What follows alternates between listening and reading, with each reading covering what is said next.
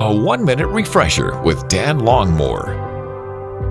Somebody in your life that is a great example of a Christ follower?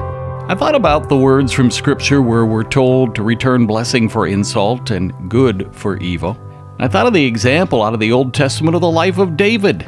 He had opportunity to kill his son Absalom after Absalom had led a revolt against David's kingdom. He didn't, though. He grieved when his son died. David also had opportunity to badly injure, kill Saul when Saul was trying to kill David. Instead, David says, "May the Lord deal with you."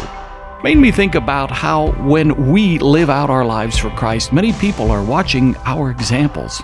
Today, maybe you've got somebody in your life that is an example of how to follow Jesus in the tough times. And maybe even more important, are you being that example for your kids, your spouse, your church family, and your neighbors of how, in the good and bad times, you choose to follow Christ and His ways?